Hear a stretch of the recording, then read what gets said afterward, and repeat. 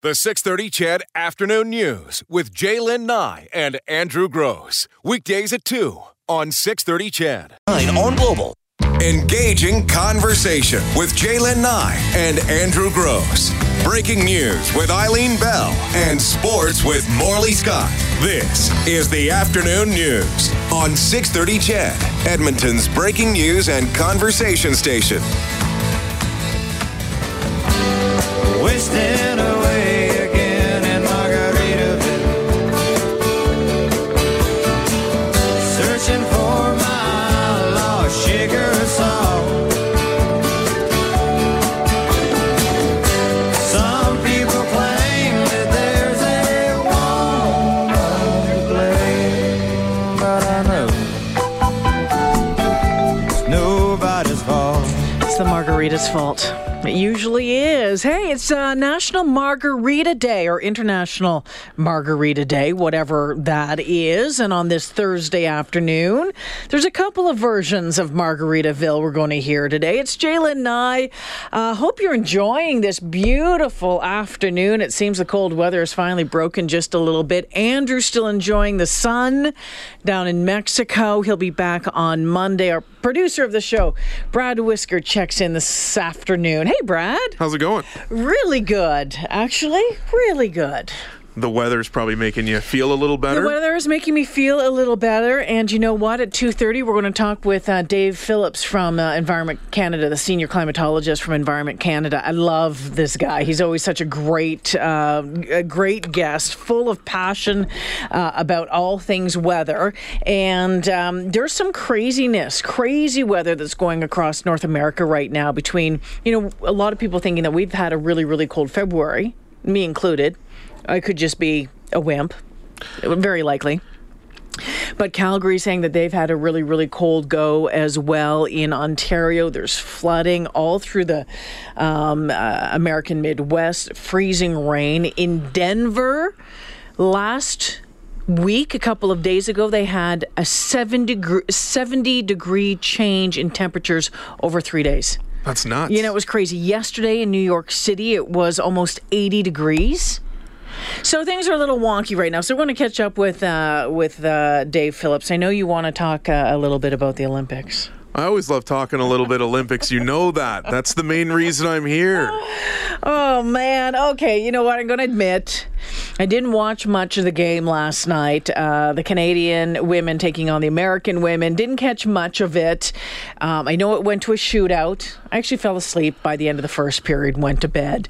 Yeah, so I know it was a shootout, and I know that we lost. But from everything that I've read, a lot of folks saying that actually the Americans were the better team last night. They were the deserving winner. Canada played their you-know-what's off last night. They looked really sluggish in overtime. You could tell that the age difference between the Canadian team and the American team was catching up to Canada. On. Oh, America was much, much younger. And the Canadian team did look sluggish. And, I mean, it turns into a skills competition in the shootout anyways, so anything's possible. But if I'm to admit it. Do you believe that in a gold medal game, a game like that it should go to a shootout? No, never. That's just terrible keep playing, to me. Just keep playing? Keep playing. Imagine Game 7 of the Stanley Cup final going to a shootout. It would never? I don't know. I don't know what the rules are. No, it's endless overtime. Okay. So you could go to 6 overtimes until a goal is finally scored. And to me, a gold medal game, as I had mentioned this yesterday's gold medal game between the Canadian women and American women was the equivalent of a Game 7, a Stanley Cup final. Going to a skills competition is a terrible way to finish these games. It would be like in the NFL. It's the Super Bowl. It goes through 10 minutes of overtime. What, we're going to have a field goal kickoff now to decide who wins this game, who makes the nicest catch? I mean, come on. Football rules when it comes to overtime are a little wonky anyway. But yeah, I know a lot of people not all that happy about it. The one Canadian who was given the silver medal and then immediately took it off her neck, she's coming under some criticism. I don't think it was a cool move, but in the emotion of that moment, yeah, I can see. Yeah, and we saw that. She didn't throw it into the stands. No, and I was just going to bring that up. It didn't go into the stands like we saw back at the World Juniors between Canada and Sweden. I understand the frustration. She doesn't want the silver. The days ahead and weeks ahead, she'll reflect and be very happy that she brought home some hardware and played her butt off for the Canadian team with her teammates and her friends.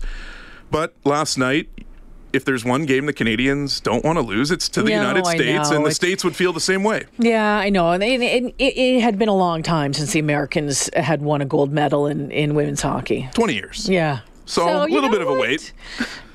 They got to win one every once in a while. Well, and I was okay with that. It's nice in a way that they did win. It just reignites or even adds more fuel to the fire of that matchup. So I'm okay with it. Was it frustrating to be up until 1 in the morning and then not see our women come home with gold? Absolutely. But hey, it happens. We move on. And when do the men play? Tomorrow, 5:10 Tomorrow, a.m. You mean like 5 in the morning? 5:10 a.m. Friday morning. So if you want to get up and watch, I certainly will be. The alarm is set for 4:45. Well, better than you than me. I'm not getting up that early. I know. I'm not. I would never expect you to. I expect you to tell me all about it when I get to work. Medals from last night, the rest of us? We did okay overnight. Won a couple speed skating, short track speed skating medals. So we're at 24 total. That's amazing. We won 26. Canada, won 26 in 2010. That's our highest total ever. Regressed by 1 in Sochi at 25. So with the amount of competitions left, we have a great opportunity to get past 26. Do you think Canadians could love Scott Moir any more than they did the other night? Then he's like, yeah, come on, hold my beer. He was having a time last night. He was having a great time last night. Some of the video of him standing up and giving it to the refs in the first period, that was pretty epic. Have you seen the Photoshop of his picture onto a Canadian heritage moment? No. Someone told me, so I read somewhere today that they should put it on the loonie or $1, one of the bills or something like that. Well, it was funny because he was at the game with Patrick Chan and Team Rachel Homan was there. A lot of Canadian athletes were there. One person that wasn't there was Tessa Virtue, obviously Scott Moir's partner. She was practicing and training for an exhibition race as part of the closing events on Sunday and saying, Scott, why are you at the game? Well, yeah, because they do that gala. Exactly. So they're performing on Sunday to the Tragically Hip, which is going to be a very emotional. Long time running? Yes, that's the one. So it's going to be a great performance. But funny to see one of them there. And yeah, they debuted that performance a few months back. Actually, I think in Regina, at a performance there just after Gord Downey passed away, and apparently it was pretty breathtaking. So, well, we'll see. I always love the gala. I think it's a lot of fun for everyone. They just kind of loosen up a little bit more and get out there and show their stuff. Yeah, it'll be a great night. So, like you said, everybody gets to have a fun time, and everybody gets to wind down. Yeah, Scott Moir showing his Canadian side. LOL. Yeah, the Yanks knocked Canada out of curling gold race too. Big story and unexpected, said this text. Yeah. Well, the curling side of it, the curling side of it was a mess. Yeah, but again, I agree. It happens. Sometimes things go off the rail and it doesn't go right. You have a bad tournament. You have whatever. And I know it's not expected at that level. We've said that, over the past couple of days. But it happens. And you move on. I don't think Canadians necessarily have moved on. I'm not over it yet. Yeah, I'd like to see them bring home the bronze for sure. I mean, there's still a medal opportunity. I love this too about Scott Moir. He says, yeah, he's got the gold. He doesn't need to practice. No, he doesn't. Because they're going to knock it out of the park on Sunday. They always do. It'll be, again, passionate and intimate, mixed in with a lot of fun because it is the closing ceremonies. And, of course, with Tragically Hip playing in the background, does it get more Canadian than that? I'm not sure it does get much more than that. All right, so let's take a quick break here. When we come back, I want to talk about the Prime Minister's trip to India. Let's do it. All right, stick around. More after this.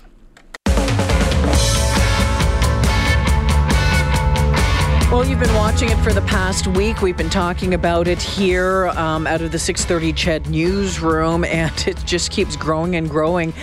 Trouble for Trudeau in India, the Prime Minister facing tough questions over how a convicted Sikh extremist got invited to events on the state visit. All of this as Trudeau has been pushing for his message for a united India. This is Abigail Bimman, who's reporting from New Delhi. Jaspal Atwal was convicted of attempted murder. He's a former member of an illegal Sikh separatist group. He had been invited to a dinner at the High Commissioner's house Thursday night. The Prime Minister's office says that invitation has since been rescinded. This doesn't help the allegations the Trudeau government is soft on Sikh extremism. But the Prime Minister got a big boost in the arm visiting the Sikh community Wednesday. Thousands formed a human chain to greet them at the Golden Temple. 500,000 Sikhs call Canada home. It's a group too important politically for the Prime Minister to ignore allegations of a soft stance on Sikh extremism spurned on by this man. Punjab Chief Minister Amarinder Singh has accused cabinet ministers in general, and specifically Harjit Sajjan, of being Khalistani sympathizers, referencing Sikhs pushing for an independent state by that name, an allegation Sajjan has strongly denied. Today, Trudeau, Sajjan and Singh all sat down together. I'm wondering if you feel that that message got through. Does Singh believe you now? I certainly think we made it very, very clear that our stance in favor of a united India, our stance in favor of countering violent extremism is strongly held and consistent within our government. I think he's a very wonderful person, and it's made me feel very good. So Trudeau appeared to win over Singh Wednesday, but the idea of Sikh extremism in Canada isn't dead. Singh says there's still money coming from Canada to fund radicalism, and he says he's given the Prime Minister a list of names to investigate. Abigail Beeman, Global News, New Delhi. So that's part of the story, and that's the one that kind of really blew up over the past 24 hours or so. Now, we know now, we found out a little bit more how Atwal was invited. He was added to the guest list by British Columbia MP Randeep Sari. He's one of 14 MPs in India with Trudeau. Trudeau has said, quote, that the member of parliament who included this individual has and will assume full responsibility for his actions. Atwal himself denying that he's a part of the official Canadian government delegation and that he came to India for business. So there's some contradictions there as well. A number of people still trying to figure out how did he clear diplomatic and security screening on this one. How did he get a visa to get into the country? So still a lot of questions there, but you know, for a prime minister who is trying to, push, the support of a united India, certainly this was a black eye on that front. A lot of questions and a lot of, well, he said this and he said that, and so whose side are you buying, really, when so many people are chiming in saying, well, it's not me, it's this person. Yeah. Well, no, it's not me. I don't know how they got me involved here. You know, it's a classic line that we hear whenever there's a major screw-up. It doesn't matter if it's with a business somewhere, whether it's an airline. Well, we take these matters very seriously. Well, show me how you're going to take these very seriously and what's going to be done.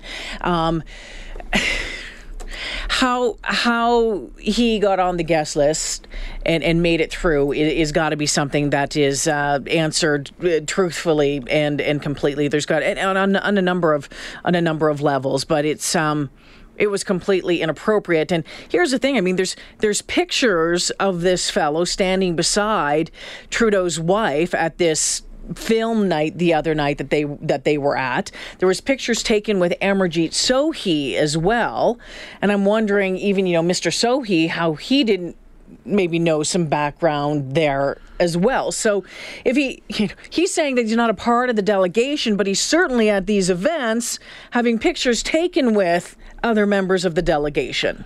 Well, and whether Sohi wants to do his own check of these people, but he has people that are meant to do that as the Prime Minister and somebody else, right? It would be the Prime Minister's office in some way. How many people does this need to go through to be noticed. I mean, with all of the people on this trip, and you clearly want to make sure who's going over for these visits are properly checked. So how does this get looked over? You know, we started ground zero with this one with the BC MP that invited this fellow Atwal, and you see what happens. But you can be sure that I suspect the media is not going to be giving up on this one anytime soon. One of the other things that has become embarrassingly amusing is the constant costume changes and the photo ops that have been going on. Now, I understand that when you go to certain places in India, yes, there are certain pictures that are taken,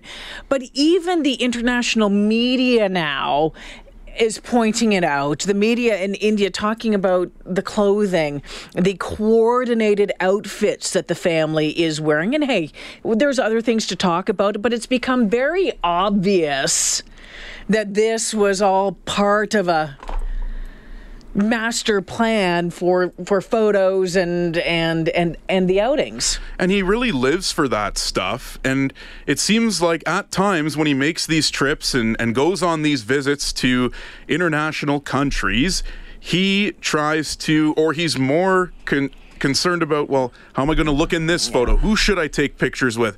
If you're going on a business trip, I want to hear announcements about trade deals that you've made or whatever. You know, and that's part of the reason to go to India is to foster better, trade arrangements between Canada and India. It's been a struggle to get those put in place over the years, but certainly with the population in Canada, cultural and trade relations could certainly be much better. But there hasn't been a lot of substance come out of this trip.